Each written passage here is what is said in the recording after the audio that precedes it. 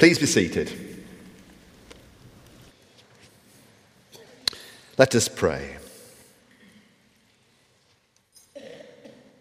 Lord, open your word to our lives and our hearts, and open our lives and hearts to your holy word. Amen. I've seen two adverts on the TV recently that are very different, but they use exactly the same imagery to make the same basic point. Both feature a parent and a child. In the first, there's a mother who is sat on a sofa watching the TV, and she drags deeply on a cigarette.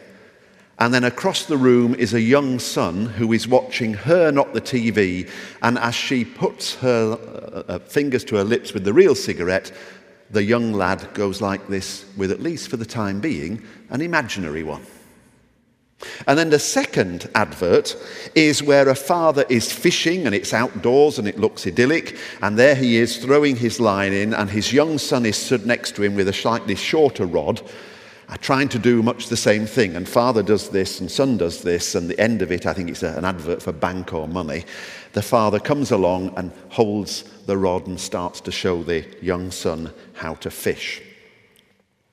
The power of influence, the power of influences, the power of models and mentors in our lives. What Paul is saying in this passage late on in this book of Philippians, first of all, and keep your order of service open so you can keep looking at this short passage, is basically, who are your models? And he's making a brave and bold claim. He's saying, if you want good models, follow me as your model and those who are like me. Because as the two adverts show us, there are good models and there are poorer models. There are good ways to follow and there are poorer ways to follow. If you like Paul's language, there are models that aid us being in Christ and aid us getting to heaven. And there are models that don't aid us deepening our life in Christ and effectively take us away from our pursuit of heaven. Nearly all parents do it. We've done it in our family to our three boys at various times. Sit down, I want to talk to you. I don't like you going around with that gang. They're bad influences. Or, I do wish you would go to that church youth group. There's some lovely boys and girls there. Sotto voce, just the type I'd like you to meet. Influences. Now, Paul's quite clear, and he makes it clear earlier on in Philippians, that salvation is a gift from God. You don't earn it. It's given to you. God's gift and God's love comes through Jesus Christ for once, for all, on a cross, and it's given. But then Paul says, once you've recognized that that's a gift, you must then live the rest of your life in a way that bears out that gift, in a way that honors the gift, in a way that takes you to heaven, not further and further away from the fruits of what Christ has died to bring about in your life. Choose your influences carefully. Choose your models well. Now, the background of this is that in Philippians, and in fact in a number of Paul's letters written in the New Testament, there are some groups going around in the earliest church communities who are not preaching a gospel that Paul recognizes as being right and authentic. There's one group that we're going to call them the legal party. Paul notes in Philippians earlier on in chapter 1 and 2, a group that he says are enemies of the cross. Wow, that's a bad influence. an enemy of the cross. That is, they take heaven further away from you rather than nearer to you.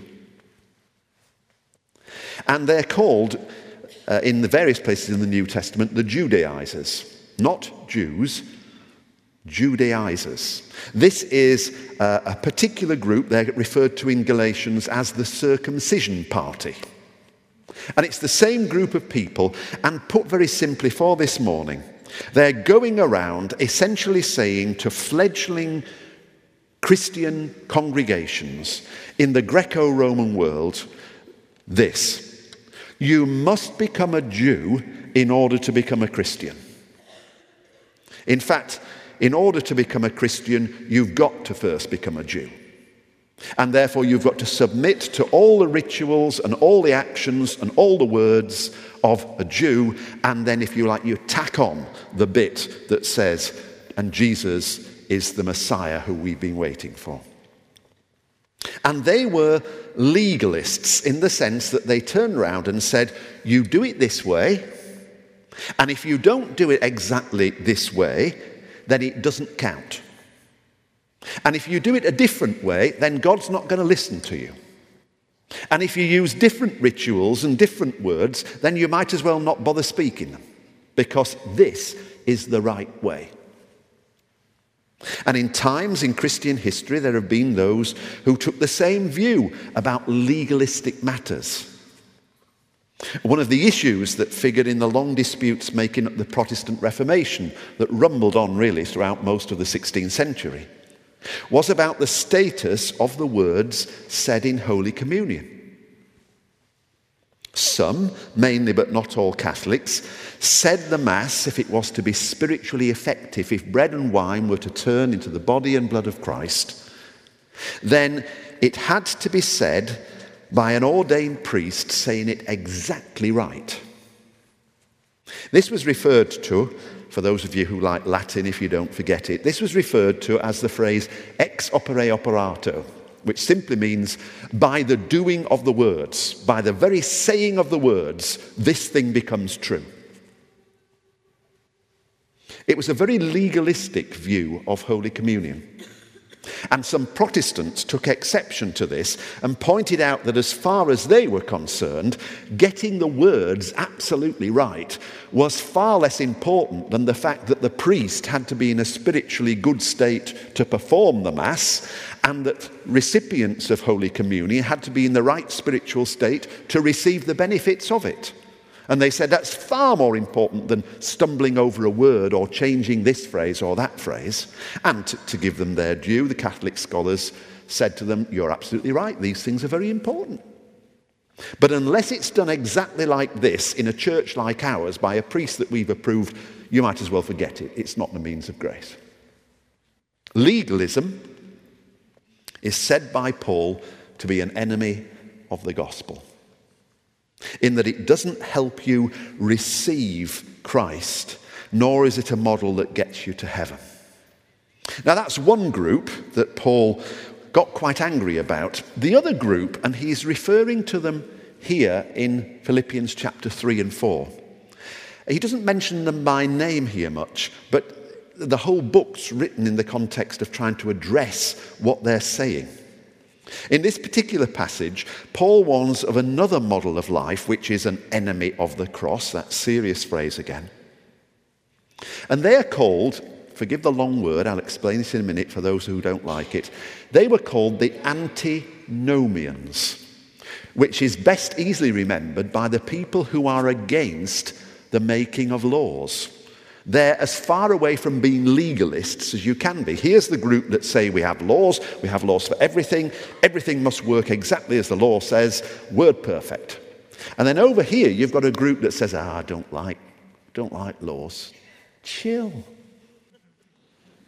Just relax. Well, so far so good. They're known as the Freedom Party. But they went around saying something like this, which sounds attractive, but remember, is an enemy of the cross. You see, what's really important is my spiritual inner relationship with God. And I've got to tell you that, my spirit is one with God's spirit.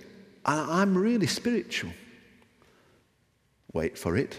So you see, God doesn't really mind what I do with the rest of my life. God's not bothered what I do with this corrupt body. He's not bothered about where I spend my time. He's not bothered really whether I go to the courts. He's not bothered whether I use prostitutes, because it's spiritual what I'm about. I'm free of all that legalistic rubbish. Christ has made me free. Paul may have had in mind Gnostics, with a G, Gnostics who became quite influenced and influential in early Christianity and brought that kind of parody that I brought you this morning into the Christian church. My relationship with Christ is mystical, it's deep, it's spiritual, and therefore God's not really bothered with the rest of it. I can do what I like. Many of us will know the phrase, so earthly minded to be no earthly use. So heavenly minded to be no earthly use. Yeah? And what we mean by that is, here's the person who learns that your washing machine has broken down and says they'll pray for it to be mended, but doesn't offer to take the washing. Now, something similar is going on here. The Gnostic Christians were going around and saying, what I do, how I live is of no consequence to God. God's not bothered about that. And Paul refers to these freedom party as those who have no law. Now, notice that in this passage, that both legalists on the one side and the lawlessness on the other, though very different, almost opposites from one another in the way that they understand their lives, they have one thing in common, and it's the very thing that Paul now focuses upon. They live their lives in a way that rejects or opposes the lordship of Jesus Christ over the whole of life. Body, mind, spirit. Money, resources, time. The whole kit and caboodle. In Galatians, Paul got angry with the legalists, possibly because as a learned Jew himself, he felt passionately that they were abusing the interpretations of the law that he knew so well. Here in this passage, he gets almost upset with the antinomians in the church. He says, I tell you that they're against the cross. I tell you this with tears. Look at what a wreck of the Christian church these people are making. Their understanding of how to live their lives won't help them get to heaven. Ultimately, what they're about is satisfying their own desires, doing what they like, rather than sharing in the sufferings of Christ. They're more wedded to earthly things. They're not building up treasure in heaven. Now, in case you haven't noticed, but I'm sure you have, there are legalists and antinomians in the church today. In fact, there are legalists and antinomians in every church today, including this one. We reduce our Christian lives to legalism in all sorts of sometimes incidental, even pathetically simple ways. If we don't sing that hymn to that tune, I don't like it, I don't think I'll be blessed. If the minister doesn't specifically mention X or Y or Z, then it's clearly not going to be blessed and it's not important. If I say that prayer exactly right, it will be more powerful and God's more likely to hear it. That's a subtle one. Or we profess to be good disciples where we're in fact antinomians. The law isn't for us. I will persist in this sin, but I'll keep praying for forgiveness straight afterwards and then it'll be all right. What I do with my money or my body or my time doesn't count as long as I say my prayers, as long as I turn up to church. Some scholars suggest that up to 1/3 of adults, which includes Christian adults, yes, church, we're Christian and adult too, They suggest that they have at least one thing in their life that is out of control at any point in time. That means that rather than them controlling it, whatever it is controlling them. Slaves to consumerism, perhaps. To a financial stability or a financial resourcing that goes far beyond what's actually necessary for a person who lives by faith in the Lord. That's for some of us. A lover of possessions that exceeds what's right for followers of one who had nowhere to lay his head. A lifestyle of convenience with the inevitable consequence that because I want it and I want it like that and I want it now, somebody elsewhere in the world is a slave to my commercial wishes. Or addiction to habits which we can break at any time we like if we really want to. As I heard someone say to me the other week, I can give up smoking any time I want. I've done it 25 times already. From gambling or drugs or sex or pornography, whatever enslaves you from what? Ultimately from acting and living as if Christ is Lord of it all. Every bit of it. And it's in that context that Paul finally starts to come to talk about citizenship in heaven rather than citizenship on earth. But there's a paradox, and I must move quickly through this. We'll look at this perhaps another time.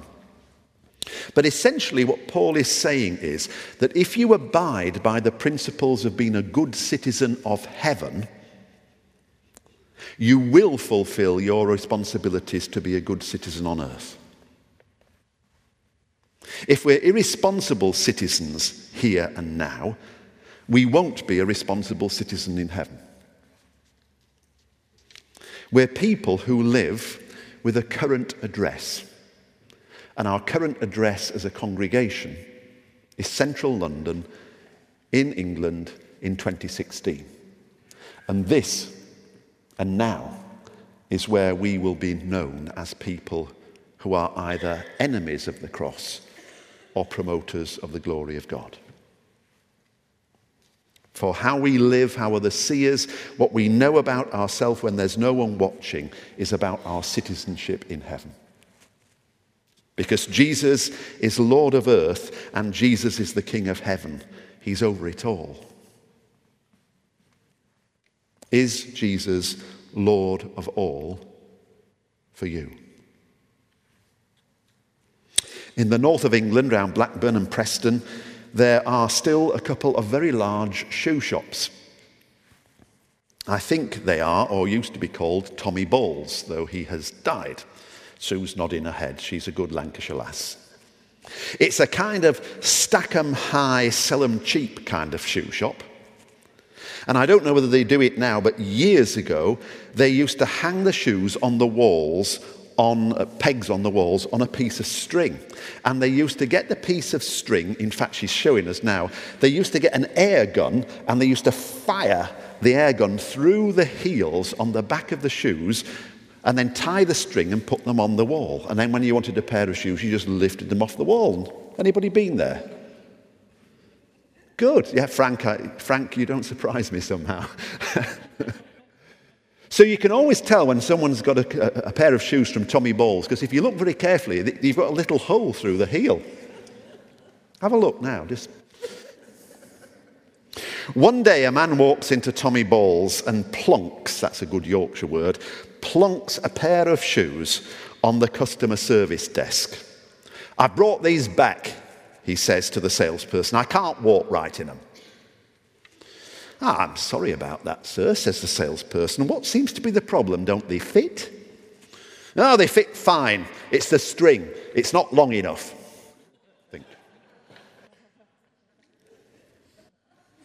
So cut the string. Some of us need to cut strings. Strings to legalism and antinomianism, strings that tie us to life which is an enemy of the cross. And some of us know we can't do that for ourselves any more than the man who brought the shoes back did. We need someone to do it for us, to help us walk. I hope the saleswoman rolled her eyes when he put the shoes on there and said what he did, got some scissors out from behind the desk, pulled them open, gave them back to him and said, "Here you are, sir, I hope you'll be all right now." So as we walk through Lent, as we approach the Lord in bread and wine, we examine ourselves. We cut what we can that stops us walking. And what we can't do for ourselves, we genuinely ask the Lord to cut as we come in need again to his table. For we would choose in Lent that the Lord be Lord of all. Amen. So we sing as